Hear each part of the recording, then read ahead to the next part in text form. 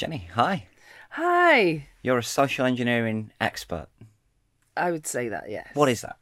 So my handle online is the People Hacker, and that sort of nods to the fact that this is about hacking and related to cyber, but I don't really use technology. So I have two areas of expertise: psychology of scams and the scripts of that in all their forms. So that's however people are approached. That can be online or emails or... Do you remember what a phone looks like? No one ever remembers, right? It could be the vision calls as well. So I kind of analyse that and talk about that. And the second area of expertise I have is physical infiltration. So I'm hired by companies and individuals to break into their building. Okay. So, you may tell me different. I don't think many people grow up thinking, I want to be a physical infiltrator. Mm-hmm. How does one arrive in such a profession? Do you know, it's so strange, Dan, because even these days, even though now a lot more people would know what that was in the industry, there still isn't a really clear path to do it.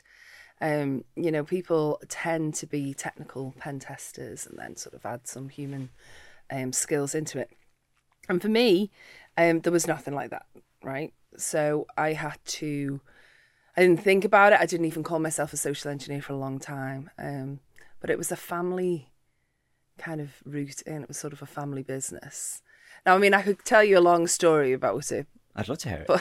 But so basically, when I was little, I grew up in Liverpool. And there was at the time, and I mean, you know this, in the north, whatever. At the time, it wasn't, a sort of super safe, efficient city. We had a lot of crime and unemployment.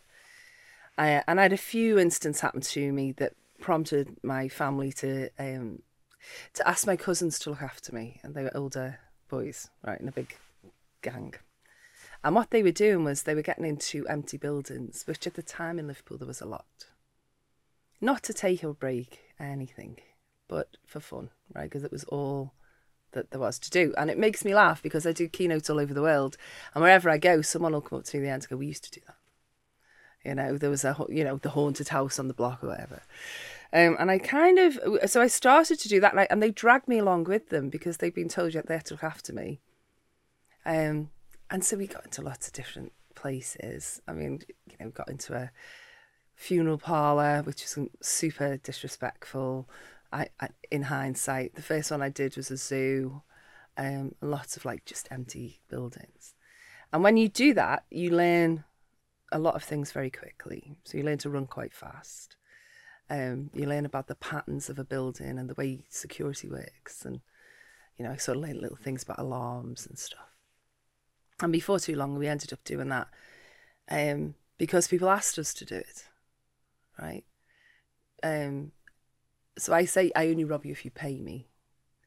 And it's kind of like, the way I would describe to someone outside of the industry is sort of a cross between a fire drill and sort of Ocean's 11, but not as good looking, and things go wrong a lot, right? So I'll put a team together and we'll go in. I might have some cyber guys, some we call them fence hoppers. So they go up high and climb over. I did some of that when I was younger, but obviously not now. That's like the grease man in Ocean's 11.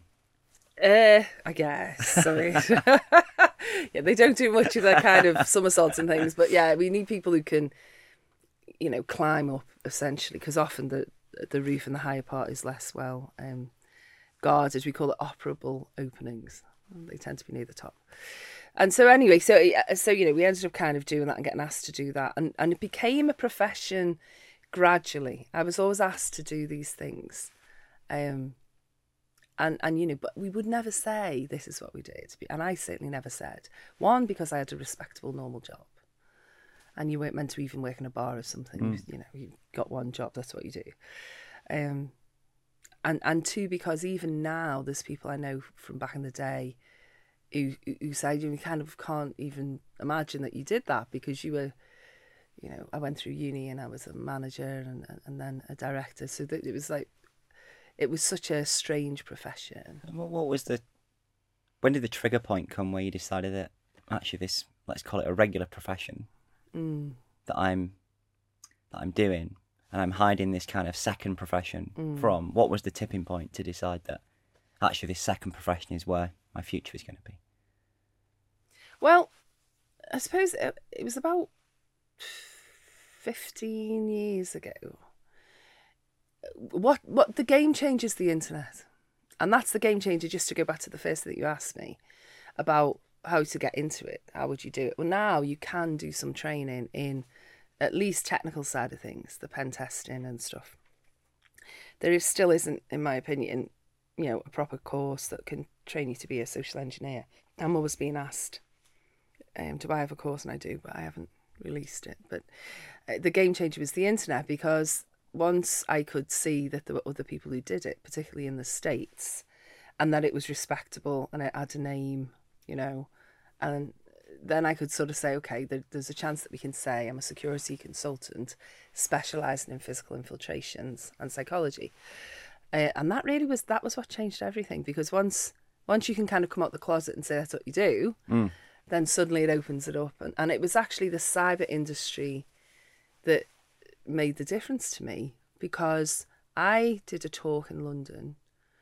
I did a few early ones with various different groups, but I did a talk, small group, and I was originally booked to talk about negotiation because I'd been a crisis negotiator for a long time. And then they said, look, it's a cyber audience. They're interested in social engineering, and that's what you call what you do. So, yeah, okay.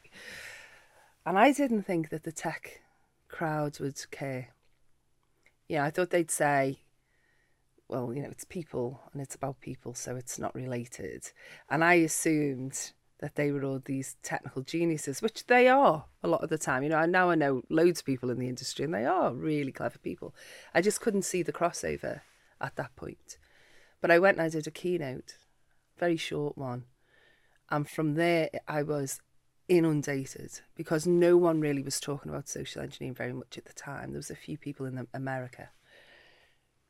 And so once they started talking to me about that, I realised that actually the one place where this all came together was cyber, because even very senior people in the technical space could see that you could put all the technology and defences in place in the world, but if there's a human being targeted by another human, then that's going to be a real difficult thing to defend. Yeah. So that was really the turning point, I guess. And I guess there's clear parallels, right, between what a bank might do from a technology perspective to put the right controls in place to protect the consumers, to protect the assets, versus what a physical outlet might do, where they put the right security rigor and right security measures in place. But ultimately, I guess the weakest part of that set of controls is always likely to fall back to some sort of human factor, which is where the social engineering comes in. So the physical infiltration stuff can be hair-raising, I suspect. Yeah. Has there ever been a time where you've thought, this is just becoming too risky, too dangerous? Because I guess you're hired to do this kind of stuff, right? And there's always I'm not sure if victim's the right word, but there's a target, let's say, on the other side of the honour of the premise that you're trying to infiltrate. Have you ever had a moment where you've kind of thought, actually, this is becoming a little bit too dangerous and I need to consider something else? Yeah, I mean, every job. Yeah, so these days I don't really do that so much anymore because I'm getting older. It's a very physical job, and physical infiltration is a physical job. You're moving all the time, there's climbing, there's different things. So I kind of hire younger legs to do that now. And I tend to kind of just sort of project manage it where I can, or where there's not a physical side of it. But yeah, no, every job is hair raising. I mean, latterly, we were always asked to do it, and so there was always someone who knew we were on site, and we had to sort of get out a jail-free card. And if we were caught, then it's like, congratulations, you've spotted a security test, and we appreciate that, and and it all kind of goes to that. But I mean, in the beginning, there was plenty of times when that wasn't the case because, as I say, it wasn't really an established industry. Didn't necessarily have the paperwork. So everything from the first jobs I did in the zoo all the way through was always hair raising. And people always ask me about this. There's been times when we've been chased by guard dogs. I've been chased by guard dogs. I like dogs, right? But if there's a chance there's going to be guard dogs chasing me, I'm going to add 10% to my fee and really argue that you don't need the test. It's risk reward, right? yeah, and tasered and stuff. But I mean, try and think of one that. I did, one of the first jobs I did, and I put it in my book as one of the earlier chapters, was the first job I really did on my own. So I'd done a lot with the boys, and but they didn't want to carry on doing the security side of it. They were working door security in clubs and bars, and they just couldn't be bothered with the reports and things. So the first job I did, I got a call. It was actually to take a diary from a desk. That was the target. And long story short, I'd sort of scoped the building, gone in. There was lots of people there. I had to go out, and I went back. And it was a big, I say open plan, we're going back a long way. I'm old, right? So we're going back 30 years. It was sort of an open plan office. And I could see the guy's office at the end he was the only one that had sort of a closed room. And I went to get this diary on my own at night, straight from university. I went in, and it was easy to find, just right there on the desk, take the diary. And, I'd been told and believed that everyone there knew about it and it was a security test. But as soon as you get in a building, you get an idea that it isn't. There was no sign of anyone. I pick up the diary, and the minute I picked it up, I saw 2 security guards appear across the other side of the office. And because, nowadays, I'd handle it differently, But because I was young, I just ran. And they come pelting after me across the office. Fortunately, they were sort of older and there's security and there's security. Yeah. And they were kind of a little bit older and sweet, actually. I always feel bad about this one. So I burst out the door at the end and started running. And I realised they're going to think that I'm going to run down to get out. So I ran up instead, which almost worked. It became a signature move for me. I always go to the roof. It almost worked, but they came after me. They heard me, and I had the diary in my hand. And I got to the end, and it was just a door, and the door leads to the roof. It's the fire door to the roof. So just banged it open, threw the diary up on the roof in the rain, and then kind of went, "You got me, fair cop." And they held me for about an hour in their little room, with the newspapers and the tea and toast, asking me what I was doing there. And I just said, I just play, and this is such a key thing with social engineering, is you just play it as who you are. So the bigger the lie, the harder it is to maintain. So in a deception, you try and go with what you are or who you know. So I was like, I'm just a student, he's in the news. I just want to talk to him. I don't like his politics or something. Spun them a line, started to cry. I said, my dad's going to kill me. And it could have gone any number of ways. But they were sweet, actually. They just said, "No, come on, don't let the side down. We're going to let you go. Make an appointment." So I did all that, and they let me go. And then I thought, I'm going to go and get it. I'm going to go back and get it. It's on the roof. It's raining. And I went back and got it later with no interruptions. I guess the person that hired you is going to want to wash their hands of any association of the job they've tasked you with as well, in the early days, right? for sure, yeah. And I think that was why I was used a lot in the early days, because I was kind of disposable. I wasn't a cop. I wasn't, intelligence or anything like that. I was just this little freelance girl in the beginning. It was disposable, really. They could have denied it, and I probably would have got a slap on the wrist in England. Yeah. Jobs I did in England. So that's the type of thing that I had started. And I think the ones where I kind of said, I say every job, but it's hard work, it's big adrenaline. Some of them are funny, and it's a caper, and we have a laugh because there's inherent theatre in the job. So like those ones are funny, but some of them are very serious. And honestly, generally, I get tired of it, and I walk out, and I think that's the end of it. And the one, actually, now I think about it, the one that I really did, well, there's more than one, but one of them that I really did decide to stop for a while was when I fell off a roof in Romania. I was on a roof doing surveillance, actually, so it wasn't even a physical infiltration job, it was surveillance, picking out somebody in a crowd in a bar opposite the roof I was on, the hotel. And it was standard. I'd had weird things happen that day. So a guy had appeared and kind of nodded at me, and I got the feeling I wasn't on my own, which I now know I definitely wasn't. But I wasn't sure at the time. It just felt like someone was kind of following me, maybe, and stuff. But I got on the roof, and it was everything's plain sailing, right? And I can see the guy, and yes, that's definitely him, and take a picture and just wait to get a better shot, and it's all good. And the light's fading a bit, so I'm going to go. And I actually got a text from a friend, and it was like, "Hey Jen, you in London?" And then a cocktail emoji. And I went, "Lol, no, I'm on a roof," right? And she sent back, "You're always on a roof!" exclamation.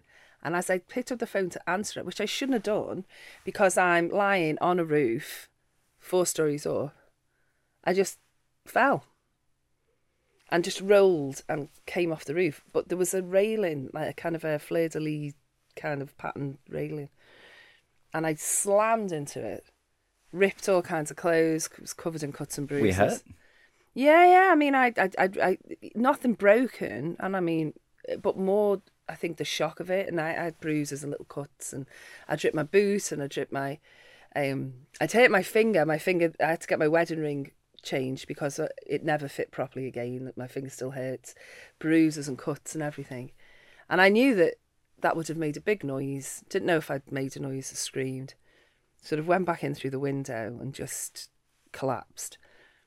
And the thing is, after that, I thought, I can't, this is silly. It's dangerous. And I'd have been dead on the floor of a street. And was the surveillance target then aware of your presence? No, oh no. Okay. No, they didn't know I was there. So I'm really interested between these parallels between the physical and the cyber or digital, whatever term we want to use. The UK in particular and globally, there's a huge scam issue, right? Or a social engineering issue where the bank's controls have got to such a place where it's very hard for a third party to impersonate somebody, monetize through taking their card or taking through their user ID and password, logging into online banking, mobile banking, and trying to cash out. And as we said earlier, I think the criminals have realised that the customer is the weakest part of the chain. We need to stop saying the weakest part, I think. Okay. Vulnerable is the best way. The only reason I say is that you're right. Yeah. But we need to be careful professionally of when we say weakest, because if we say it, it kind of makes people give up on, they feel like they can't do anything. So I always say, we are the weakest. I absolutely agree. I say humans are a weak link, but we're also the only defence. So I'm always careful about saying it when there's people like us in the industry talking about it, because if people hear that and that's all they hear, do you see what I mean? But you're right. Of course, you're right. Does vulnerable have a risk of different connotations? Is there a different term we could? I think we can mess with semantics for a long time, but I think we know what I mean. Yeah, I know what you mean. Okay, so I'm going to use the word vulnerable from now on. Yeah, no, either. But I'm just saying, I always quantify weakest. Okay, so the customer is the most vulnerable part of the chain. So the fraudsters realise that I can't beat the bank's controls as frequently as I'd like, but if I can convince the customer to make the payment on my behalf, then the chances of success is going to be much higher. Because it will allow them to overcome some of the authentication processes and the device recognition and the location analysis and all this stuff that the bank does on the back end. UK last year, 500 million was lost, and that's just the stuff that was reported. Reality is it was probably way over a billion. I think in the US it was 10 billion. Australia it was over 3 billion Australian dollars. How do you think we've ended up in this position as a society? I talk about banks a lot, in a positive way, because I say bank security is very good. It is, and so the only way that, not the only way, but the easiest way to get past is to go to that quote unquote weak link and get the person to do it. And then I think a lot of the time people also come and they say, well, the bank didn't give me my money back. And I always say, but you can't always give you your money back, because actually, it's not their fault that you've been horribly conned by a criminal, right? There's this assumption, isn't there, that the bank should just pay if you're conned. So what's your position on that, Jenny? If it's not binary, right? It's not black and white. It's not 100% all of the time. It's not you're never getting your money back. Is there a fair way in which the industry can consistently make an assessment of who should be reimbursed and refunded and who shouldn't? Yeah, I mean, for me, if the bank if there is a mistake on the part of the bank in terms of the technology, or in terms of some quirk or some problem with their technology, then the bank should pay. I also think the banks should be as helpful as they can be to customers and inform them and everything else. But at the end of the day, you can't expect a bank to pay for everything that goes wrong, because often it's not their fault. And that's unfortunate for the poor victim. But I just don't think that they should pay for everything, because it's not the bank's fault a lot of the time. And that's a shame, but it's just true, right? So the banks tend to yield a lot of the blame, right? Because that's the point where the money ultimately exits the customer account. But I think if you zoom out, there's a broader picture of a kill chain, in that the initial approach can happen on social media, or it can happen via WhatsApp or via an SMS or whatever it might be. And there's a clear notion that the industry needs to work more tightly together to try and address this more holistically, rather than just all the weight falling on the bank's shoulders. Do you think that social media do have some responsibility to step up and do more? Do you ever see them taking on more accountability and responsibility in that broader sense? No, I don't. I personally, and it's just from my own perspective, I don't think that social media platforms do as much as they could do with any of these things. And scams involving money is not the biggest problem that we have on social media, but it is a problem. I don't think they take it on the way the banks take it on. To me, there's a lot more that could be done in lots of ways. So if you look at, particularly given the fact that, and I know this is one of the things we're going to talk about, that a lot of those, if you like, little scams are opening up to larger data collection to then be used in a layered con. So I'm thinking of things like, at the moment, one of the things we see is a lot of Instagram DMs saying, oh, you we've seen your Instagram, you'd be a great ambassador for our brand, and sign up, and all you need to do is send us just the delivery costs of whatever. Think had them, and so a lot of people I know had them, and all it really is harvesting data, getting engagement, all these types of things. And I think the banks do a lot more than we give them credit for to try and prevent and deal with and compensate for crimes that involve scams and social engineering. Don't think the platforms do. I don't see that they do. There's been cases in this country where, it's led to, very serious consequences for young people and for kids, where the platforms are completely aware of what's happened. There's evidence to say that it's so, but they don't assist the investigation. Let alone compensate a customer who's been, scammed by a criminal but has made a mistake. So I think the banks do. I think the banks do help, but I think one of the things that needs to happen is to make the process of reporting it all more simple. Because when I discuss case studies on a thing I do every week, and they often have reported it. So, for example, I had a lady who she'd bought a vehicle from a marketplace, a lot of money gone, right?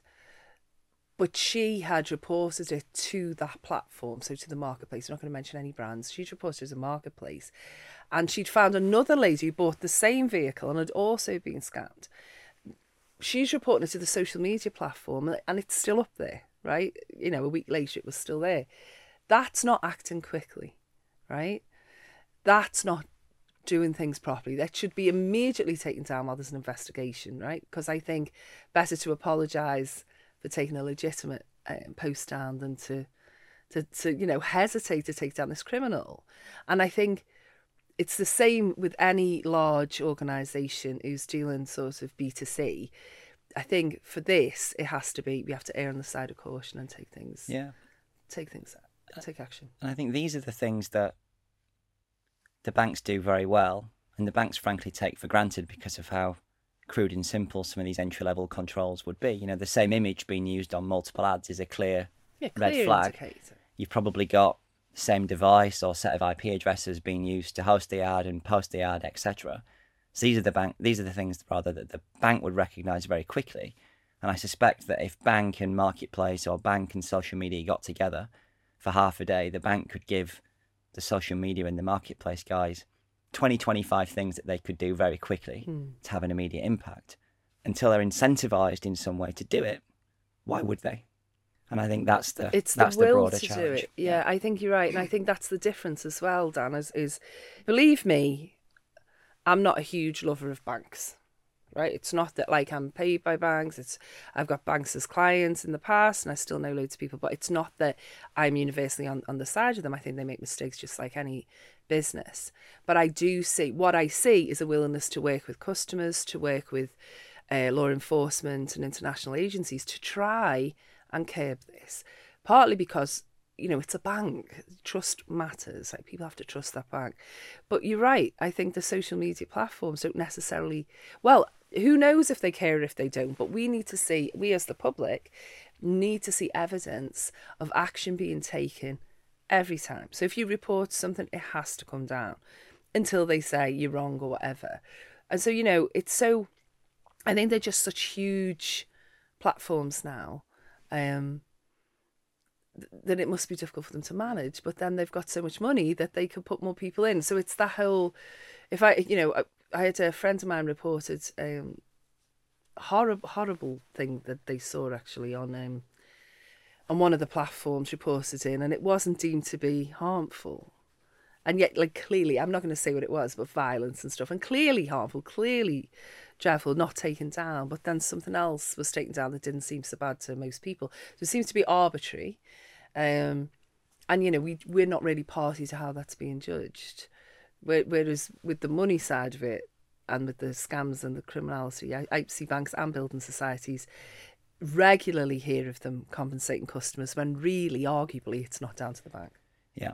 And I think one side point, but any regulation that's going to come in and manage this, there needs to be there needs to be removal of ambiguity around terms like negligence. What defines gross negligence during a scam? What does a customer have to do or not do in order to fall into that category? But you mentioned the word trust, and I think we're entering a very scary place in society when a customer or a consumer or a victim trusts the fraudster more than they trust their bank. And ultimately, any social engineering scheme or any con or any scam, the primary objective for the criminal is to build trust with that victim, because once the trust is established, they will carry out the actions that, you know, under instruction and on their behalf, and that's ultimately what leads to the monetization. Obviously, you've got a lot of exposure to consumer scams and what's going on. What's the current, let's say, hot topic or trend from a scam perspective that you're seeing? Is the one that stands out for you? I mean, we see a lot on social media, a lot of social media approaches. There's a lot, it's seasonal, right? So at the moment, there'll be a lot about holidays, vacation, sort of prizes. Playing on current events and all that kind of thing. And it will always, yes, so any script will always incorporate whatever's going on in the world, whether that be, you know, I see a lot with energy because, you know, there's an impact, arguably, depends who you believe, from Ukraine, on energy, and so there's energy scams.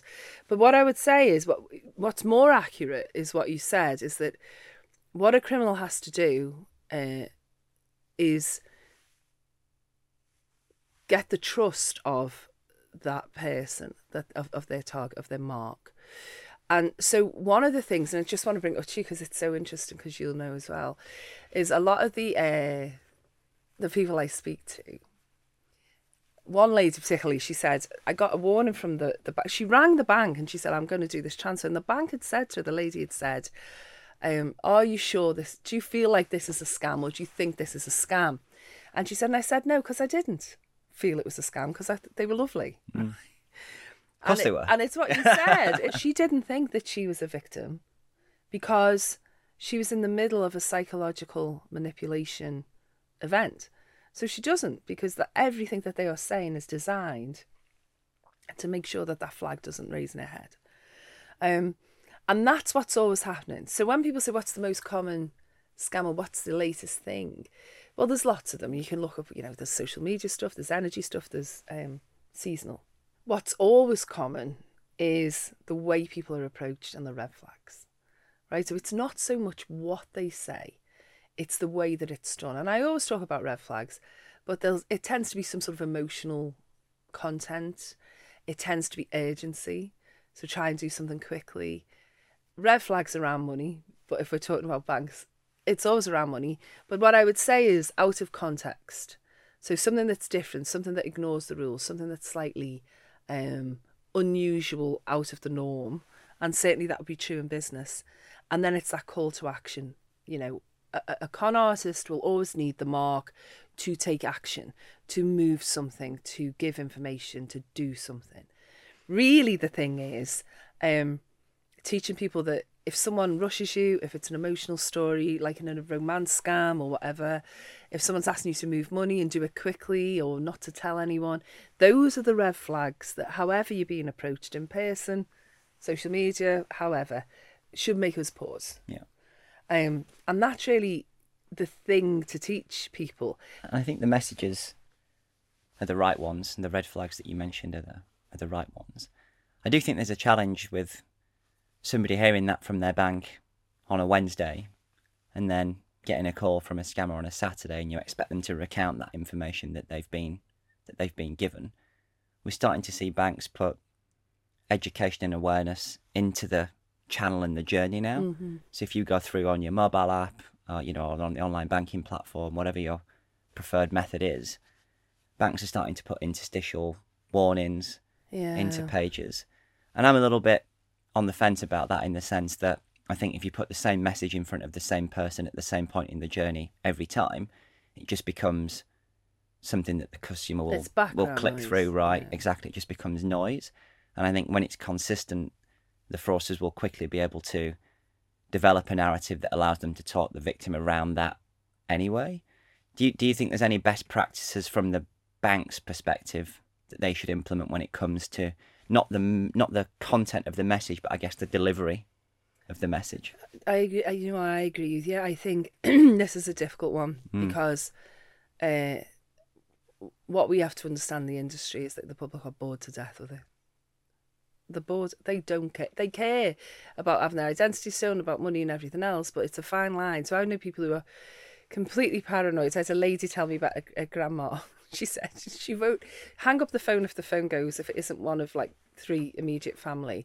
So if anyone knocks on the door, she hides behind the curtain and won't answer the door. You know, there's this idea of making people super paranoid or completely bored to death till it's background noise.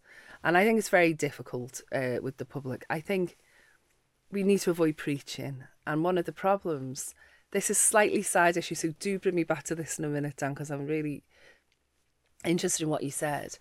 But one of the problems is, if you make security difficult and tedious, people will start to hate security. Now, my bank, I'm not going to say they are, my bank's great, the security's good, but it's annoying as hell. It really is. There are 3, 4, 5 steps. You've got like multi-factor. For the simplest thing, that's when people start to get fed up and clicking through. And it's a difficult situation, isn't it? Because like, what do we do? If we're the company, we want to make sure that people are reminded and keep them as safe as possible. But we can overkill it really easily, and it's contextual. It's a tough one. I think it almost needs to become risk-based, doesn't it? In the sense that banks have been very good at becoming risk-based when there's a decision on a payment leaving the 4 walls of their institution. How do you apply that same methodology to the content that somebody sees? So they're not seeing it all the time, but they're seeing the right message at the right time, using context that you can capture within the current session and relative to what that person's done in the past.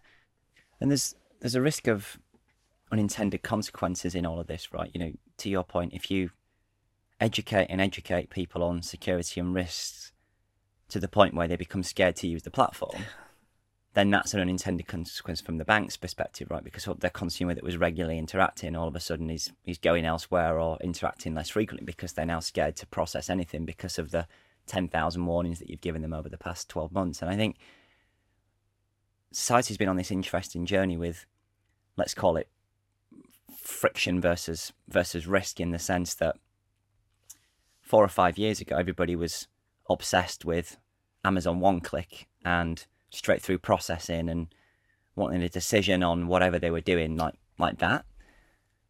And I think as this education and as this risk of social engineering and scam is making it out into the public domain more frequently through channels like this and all these other exercises that we've discussed, I think customers are becoming savvy enough to recognise that fraud and scams are a cost of doing business from the bank's perspective, because, as you said, the criminals will always target the places with the money, and banks have lots of money and lots of assets.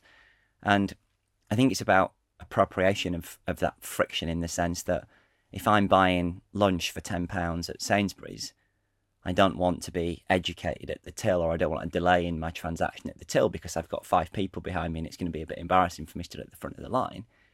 But if I'm paying £20,000 for a car and that goes straight through without any intervention from the bank, does that concern me in the reverse sense that, oh, actually, I've just done £20,000, which is a huge anomaly for me, and the bank have not done anything to try and validate that it was me that's doing the transaction? So I think we're almost starting to see a little bit of a cyclic sense, in that friction was once perceived as a bad thing, but I think risk-based friction is now something that consumers are demanding more and more. And it would be interesting to see how this overload of education and security continues to affect that cycle. Yeah, well, it's fatigue, isn't it? People get security fatigue, and I think as well, coming back to something I said before, and be interested in what you think, but it's the idea of you've got to make it easy for people to do the right thing. Right?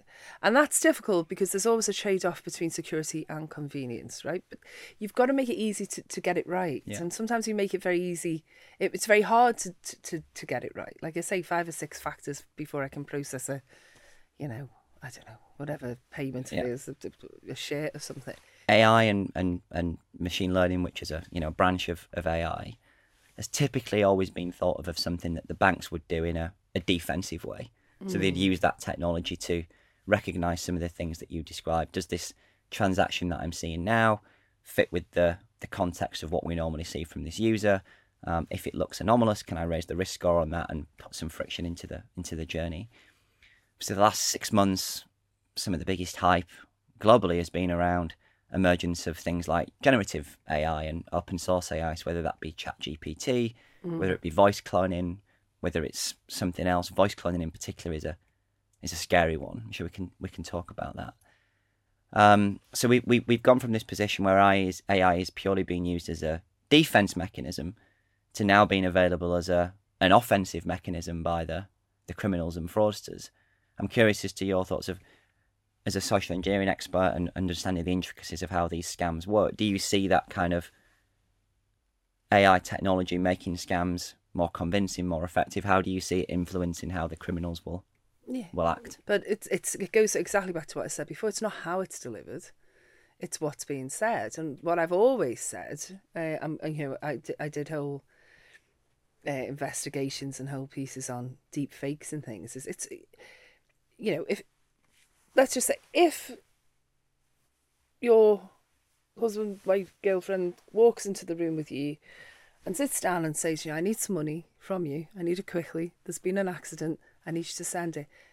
It doesn't matter if they're in person, it's them. That is the pattern for something not to be right? Extortion, whatever. This is why it's so important. It's not how it's delivered. It's what you were being asked to do and the message itself. That's why it's so important to teach people to recognise what a scam is constructed of, as opposed to the method that it's delivered, because it will become almost indistinguishable from the real thing. It already is. But having said that, that is a big ask, because I think people be caught out by it all the time. Yeah, particularly when you think about a scam. Again, you may have a view on this. I think a scam, obviously, it plays on the emotion of the victim. They're trying to build that trust and that connection. I think emotionally it tends to play on either fear or greed. I think you can broadly categorise. Fear and greed are very commonly used emotions, but it can be any emotion that you use, because what you're really tapping into is human nature. And so something like romance scams would rely on hope. And it's a natural human tendency for companionship, right? To want companionship, which is why they're so cruel, really, because it really is playing on something that just people would naturally want. Fear, something like ransomware would be play on fear. So do this or else. It's that threat that they kind of bank on. And when your brain goes into a hot state of fear, the perfect move, the only thing you want to do is take action. Not necessarily the right action, it's any action. Which is why I say part of those red flags is that call to action. you have to do something. So typically what a script would do, and we call it social engineering script, but it's any con, is they will put the mark into an emotional state, give it a timeline with the clock ticking to make it more potent, and then give them an action point out of that emotional state. So like, this is where you are, this is how bad it is, it's getting worse, but here's your route out. Click this, pay this, do this. And that's why it's so effective, because that is just playing on very old psychology, if you like, very embedded, innate psychology. So there's lots of different ways of what I would say about my work and being sort of, if you like, pure social engineering without tech. It relies on that really intricate understanding of human emotions and how people respond to emotions within the brain, and understand what is and isn't an emotion. So hope is not an emotion, but people understand what I'm saying when I say that. And I think this is one of the disadvantages of the digital era, right? In the sense that if you think about banking in the past, it was typically done in a face-to-face fashion. And somebody that's under duress or is, acting on one of the emotions that you've just described, and they go into a branch outlet and ask to withdraw money for the purpose of paying the scammer, the teller can look into the whites of the eyes of the victim and potentially pick up on some of these tells. And they do that a lot, right? Yeah, they still do that. Just because so much of it is digital now and we don't go into branches so often. And it ties in with what you were saying. A teller will spot, if I don't know, if my mum had gone in and wanted to withdraw everything from her account, you would hope that the teller would ask some question, maybe intervene, right? And they do still do it. What the banks are failing at, in my opinion, is talking to the customers as they are still a resource for customers to speak to, right? And I think that is a huge part that they're just missing. We're still here. You can still speak. I think we've lost the idea in the public's mind that there is a conversation to be had still, even though they seem faceless. And yeah, I hear you. And I think different risks and the emergence of scams and all the stuff we've spoke about, it requires a different end user treatment, right? From a perspective of, if I go abroad and my card's blocked, there's some part of me that understands why that transaction's been declined. But I think what I want as a consumer is the ability to resolve that very quickly. Yeah. If I can resolve that in 2 minutes, I can get on with my holiday or my business trip or whatever it is, and I go back to normal. And that could be done through a push notification or an SMS that says, was it you?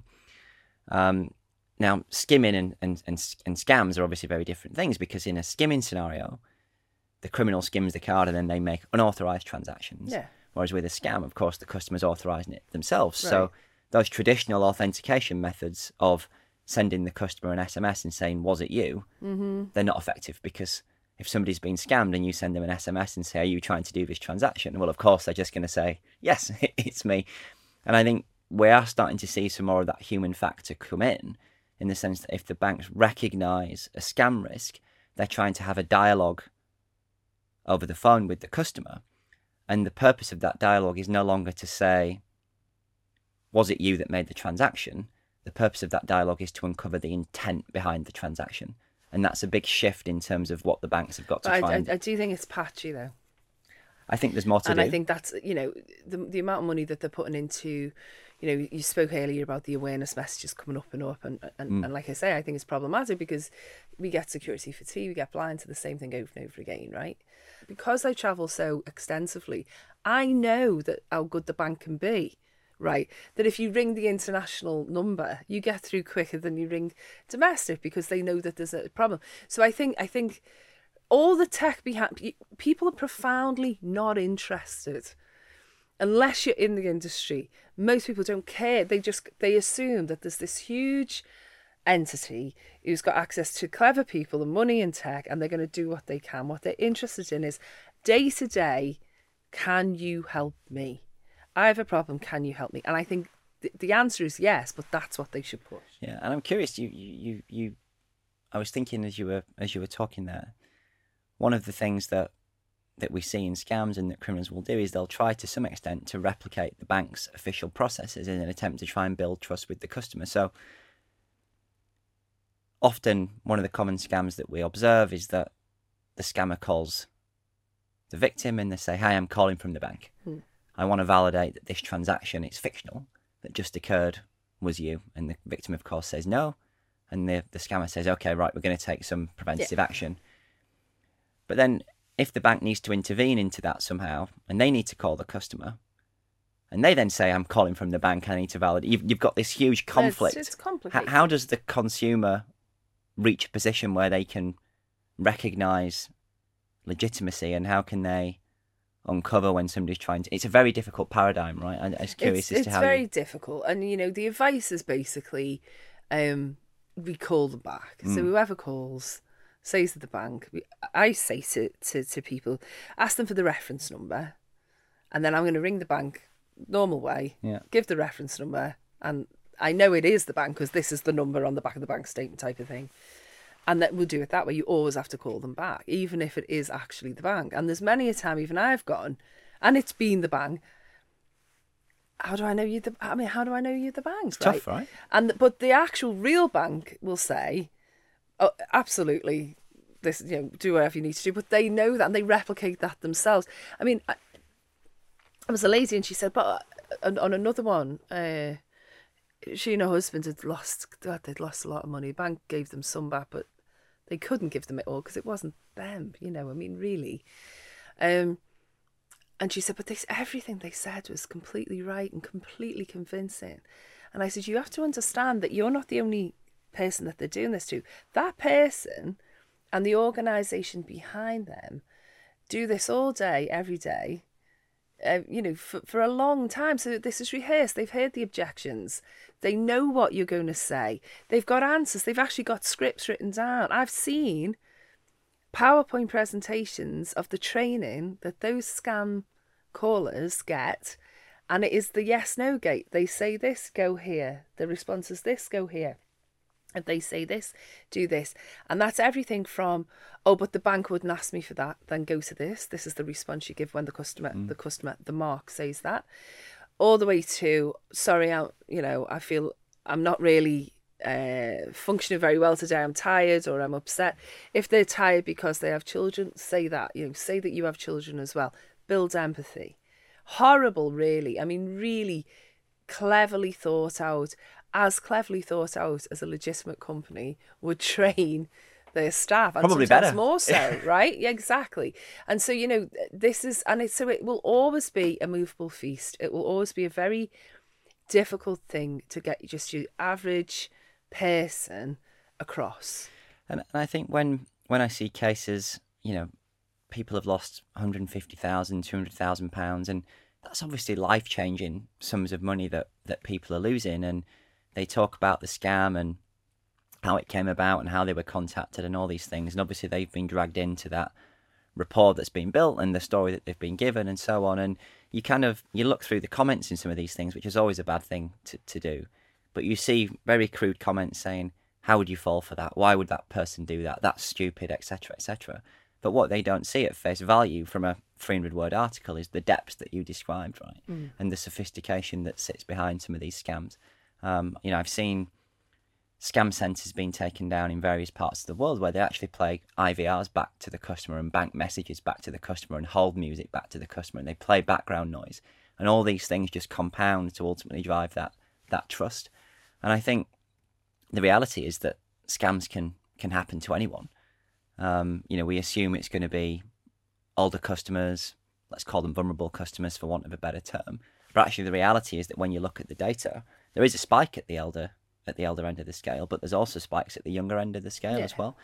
And the narrative that the fraudster gives is very much reflective of the era that person is from. Right script, right mark. Yeah. Catch anyone, catch you or me out. Yeah, I mean, absolutely. You've got to have persistence. You have to have context.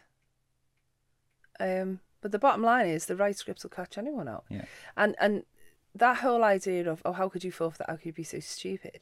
A lot of victims, you said it near the beginning, of those figures, and those alarming figures of these huge numbers of scams, they're reported. People don't want to say they've been scammed because they don't want those comments. And I have it every week when I do the TV show. I think almost every week we had a lady who was victim of a romance scam, and I hate the word romance scam as well. It's not romance, is it? It's a cruel psychological manipulation scam, but that doesn't roll off the tongue as easily, right?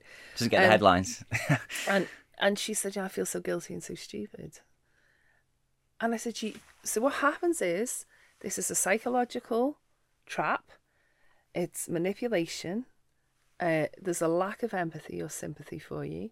And you are caught in that, and you are consistently subject to it. It's like being punched in the face over and over again, consistently hit with it. You know, it's almost like torture. It's how you break someone down to give a confession or whatever, a false confession. And that's what's happening. And someone subject to that over time will not be at their best point of judgment when it comes to it, whereas their friends and family will see it because they're not subject to the same constant manipulation. Certainly outside of it, with hindsight, it's a wonderful thing. Of course you should have seen it. Nearly everyone that I speak to who's been the victim of a large scam, shall we say, or any scam, but particularly larger scams or more complex scams, complicated, will say, looking back, there were flags everywhere. I can't understand why I fell for it. Can't understand why I saw it.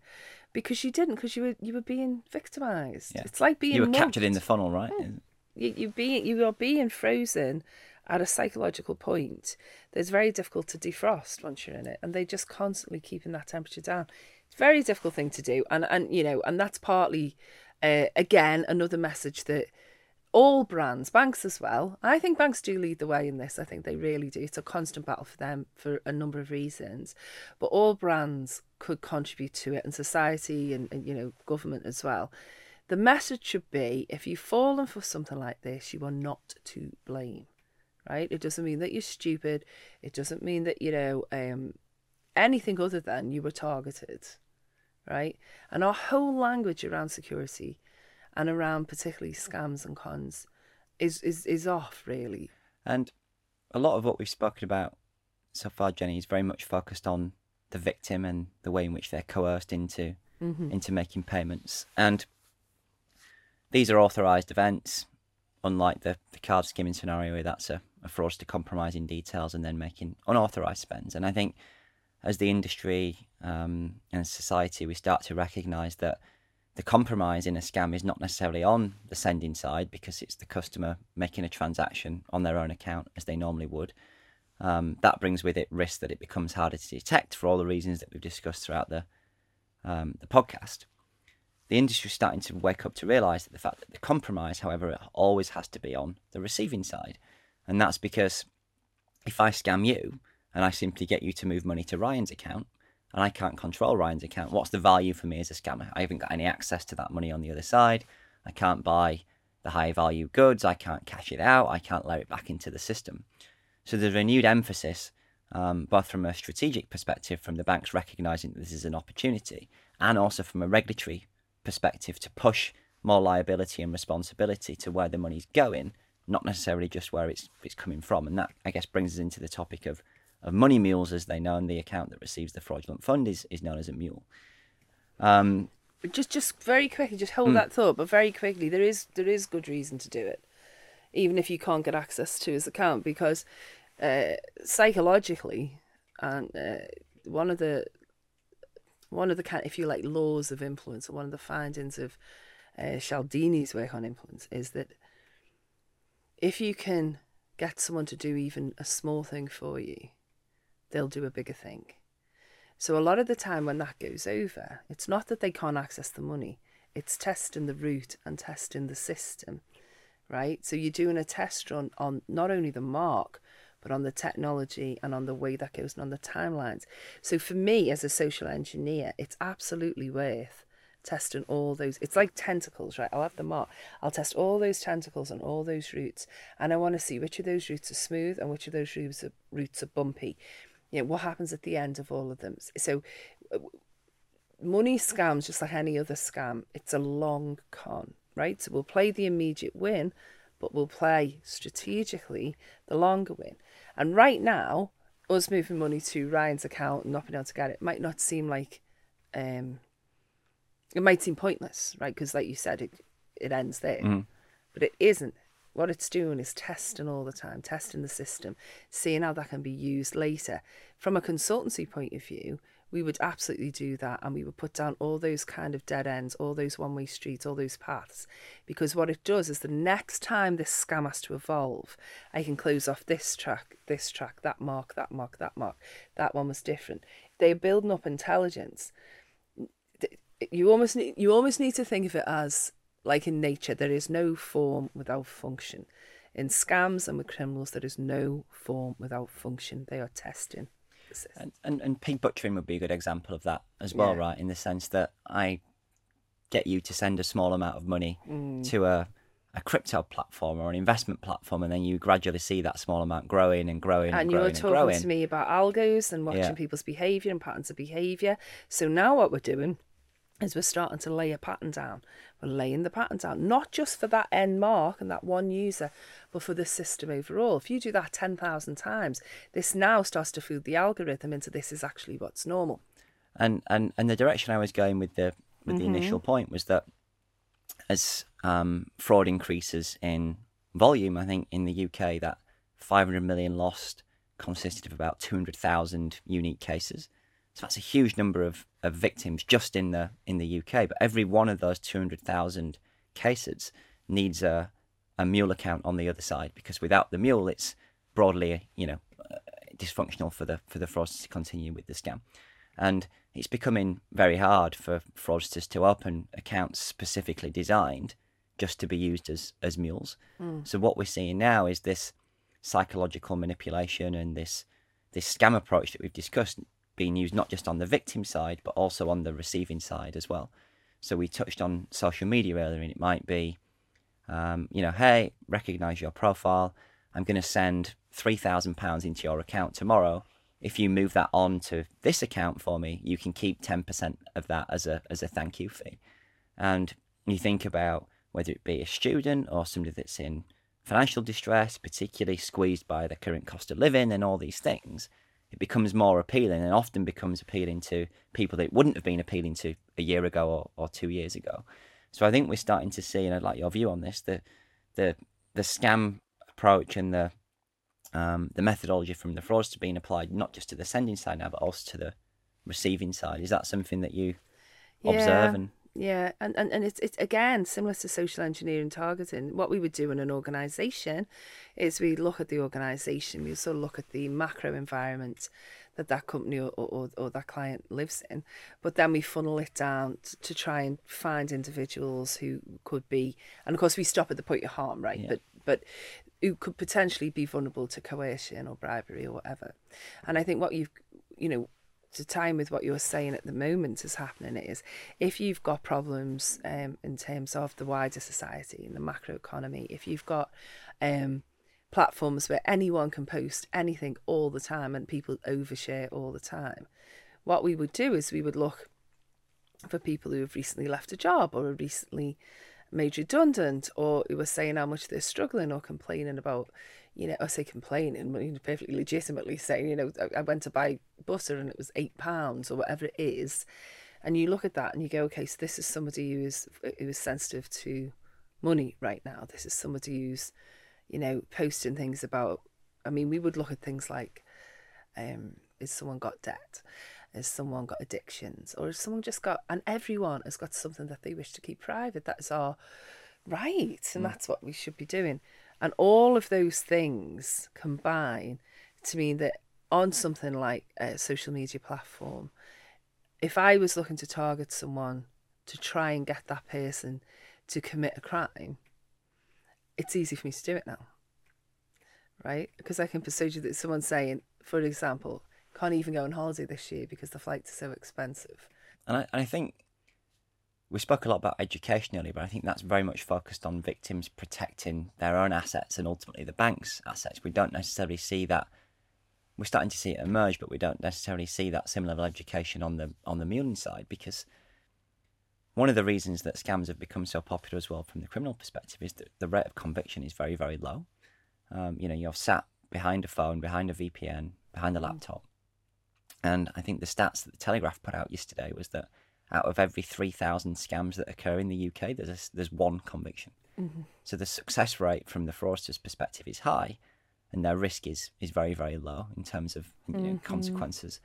However, if you think about that from the muling side, the chances of being captured are always very, very high, because when a scam's reported, they will always look at where the money has gone.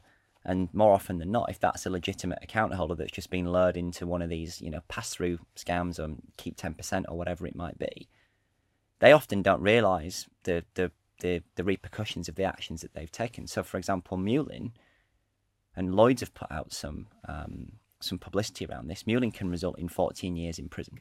Right, that's the harsh reality.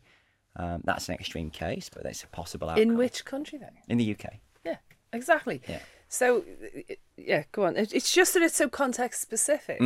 I agree. And there are other consequences of that. They will not be labelling themselves a mule. They will have been told, a lot of the time, they'll have, like you say, that you've got willing participants, unwilling participants, and participants in it who don't realise or some of them don't know, right? Like the narrative in their head isn't, look, I'm part of a criminal network that's defrauding people and carries, very severe criminal penalties. In their head, it's just like, I'm being asked to do a few prank calls and move some money. And that's the challenge, and I think that's where the education is needed, right? Prison's the extreme outcome, but banks are starting to do a much better job at sharing intelligence across industry about who is a mule, and to look out for this person if they come and open an account at your institution, be aware that they've muled at our institution, so it can damage financial futures and financial livelihoods. And to your point, if you're 18, 19 years old, you're active on social media and you have no idea of the consequences and repercussions, it can be life-changing for different reasons to being the scam victim, but still life-changing in that I think it's a social problem, though. It's a social issue, partly based on the fact that the last 20 years has given us this growth of internet and social media, which has opened all these opportunities. But in the same way we talk about cybersecurity, with kids on their phones and on their devices, they're born with it. So it's like where the education has to be, this is a powerful thing, and here is how you use it safely and securely. But it didn't come. It's grown, stochastically and organically, this huge rate. And so how do people, people don't really, we haven't got our head around policing it properly yet, really. We're trying, but it's grown all the time. In some ways, there's that kind of Frankenstein element to it, to the whole thing that we're talking about, which is it's grown bigger, it's become intelligent, it's kind of beyond the control of the creators. What I think our job is, not just as security professionals and not just as brands or banks or whatever, is to try and continually rein that in, because we're there now. So there's no point looking back. We are where we are. What do we do about it? But the solution for me always comes down to the humans. It always comes down, like you just said, that it comes down to educating. Whether that's educating consumers about what scams look like, or educating people who might be tempted to become mules as to what that really means, the psychological and criminal consequences of their actions. That's the solution to everything. And I'm a social engineer, so I'm always going to say this. It's always going to be the people. Yeah. Right? Because they are the weakest link, like you said, but they're also the one thing that can defend against other people better than anything else. And that's really where we always need to go. So, superb conversation, Jenny. I've thoroughly enjoyed all of this. I guess the closing remarks would be, where do you see this all going in the next 6-12 months and beyond? Do you see any huge divergence from where we are now, or do you see more of the same but with just ever increasing sophistication? It's the latter. Yeah. It's the latter. I think, though, every now and then, as I say, the scams and cons and criminals always are going to prey on humans and human vulnerability / weakness, right? They're always going to do that. The tech is getting more and more advanced. And the thing is, it advances quickly, but it's more accessible more quickly is the thing. It's like it gets there and we can all use it. I remember when voice simulation software was really difficult to get hold of, and it was not long ago. It's a few years ago we were trying to do that for a client for a job, a legitimate job, obviously. I couldn't do it. It was very hard. I needed specialists. Now my kids can do it on their phone. So this is not, that's the thing. It's the pace of it. It's how we outrun it. So I think, the tech will get more sophisticated. There are going to be more and more challenges for the industry in intercepting the criminal use of the tech. But I'm always hopeful, because every now and then something happens that enlightens the general population. And when that happens, we get all those eyes and ears behind it. And working in security, I have to be optimistic, right? I have to have hope, because if I didn't, we might as well all give up, right? So professionally paranoid, but with hope. And on that, what do you think, what's the next 12 months hold for you and your company and your ambitions? So, well, we've a very busy couple of years coming up, really. My book is about to be made into a TV show, and I'm going to be working hard on that and making sure from a number of angles that reflects what's out there in terms of the world and the world of security and social engineering, whilst hopefully being very entertaining. But it's always busy, and it's getting, the world gets smaller, and so I find that I'm giving more and more talks further afield about exactly what we're talking about, in the UK and beyond. So it's a busy year. It's always a busy time. But it always comes down to people in the end, and that's what I always end up doing. So more of that, hopefully. Super. Jenny, thank you so much. Been such a pleasure, Dan. Thank you. Thanks so much.